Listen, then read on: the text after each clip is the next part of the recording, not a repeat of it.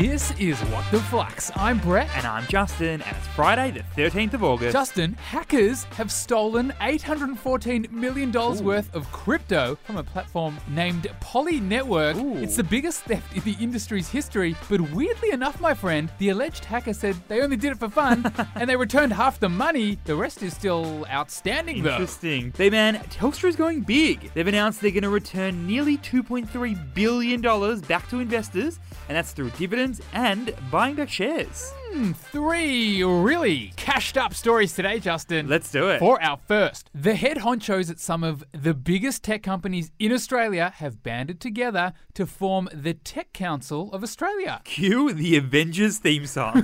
What is the story here, B-Man? Well, 23 of Australia's biggest names in tech, they've joined forces to create the Tech Council of Australia. Think Tesla chair Robin Denham. Yep, she's Australian. Atlassian's co-CEO. Afterpay's co-founder. And Canva's co-founder. And Brett, this crew have a couple of big missions to execute by 2025. And Justin, what are they going to actually do? Well, they're planning to employ 1 million people in the sector. And also grow the value of Australia's tech industry from around 167 billion to 250 bill. And B-Man, how are they actually going to do it? Well, my friend, the whole purpose of the Tech Council is to give the industry one single, hopefully very powerful voice. In other words, they'll be able to lobby the government on policy matters that actually impact the sector. So what is the key learning here? The government and the tech industry need to work together to ensure that Aussies are prepared for post-COVID jobs. Here's a fun fact for you, Jazzy. The tech sector currently employs around 861,000 Australians. And B-Man, it's on a rampage because tech jobs have been growing by 66% since 2005. Just calculating it here, that's more than twice the average growth rate of other industries. Yep. And Brett, after COVID turned the world on its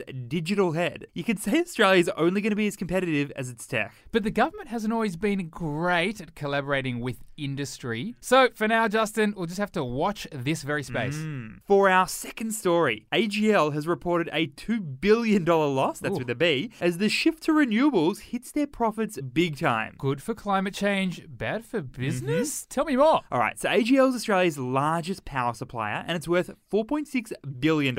And I don't want to alarm anyone, but they're over 180 years old. Very alarmed. Brett, how about this? AGL has more than 4.2 million residential and business customers. That's good. But they're also Australia's heaviest greenhouse gas emitter. That is really bad. Yeah, so these guys have had a pretty tough year. AGL's gone from a $1 billion profit to a $2 billion loss. Ooh, and it's largely because of the shift to renewable energy. So what is the key learning here? As Australia adopts more renewable energy sources, companies like AGL need to rethink their strategy. Think about this one. Australia is one of the windiest and sunniest places on Earth. Which means we've got the potential for a ton of wind and solar power plants. Wind and solar power plants that can drive down the cost of electricity prices around the country. And Brett, as we move towards even more renewable energy sources, companies like AGL reckon that the worst is yet to come for them. And they're not only facing trouble for their finances. AGL has faced a ton of pressure from activist investors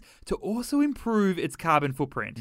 For our third and final story of the week, Justin, time to look at the business side of some big news. Okay. Soccer superstar Lionel Messi has confirmed his move to France's richest soccer club after his previous club couldn't afford his paycheck. Ooh, the heartbreak, the tears. What is the story here? All right, so Lionel Messi is widely regarded as one of the greatest soccer players of all time. He's been playing for Barcelona for about 20 years, and he's been the club's captain for nearly 10. Now, during this time, he was earning around 70 million euros or about $111 million per year. Around 1,850 times the average Australian salary. But Brett, in June this year, Messi's contract with Barcelona ended. And the team couldn't afford to pay him anymore because of tough new rules by the Spanish Soccer League. Get this, Messi even offered to cut his salary by 50% to stay with the team. But it still couldn't work. And Flux fam, before you ask if you can play for free, the Spanish employment law prohibits it. But he's now moving to a team that can afford him. Enter Paris Saint-Germain. Owned and bankrolled by the state of Qatar. So what is the key learning here? In recent years,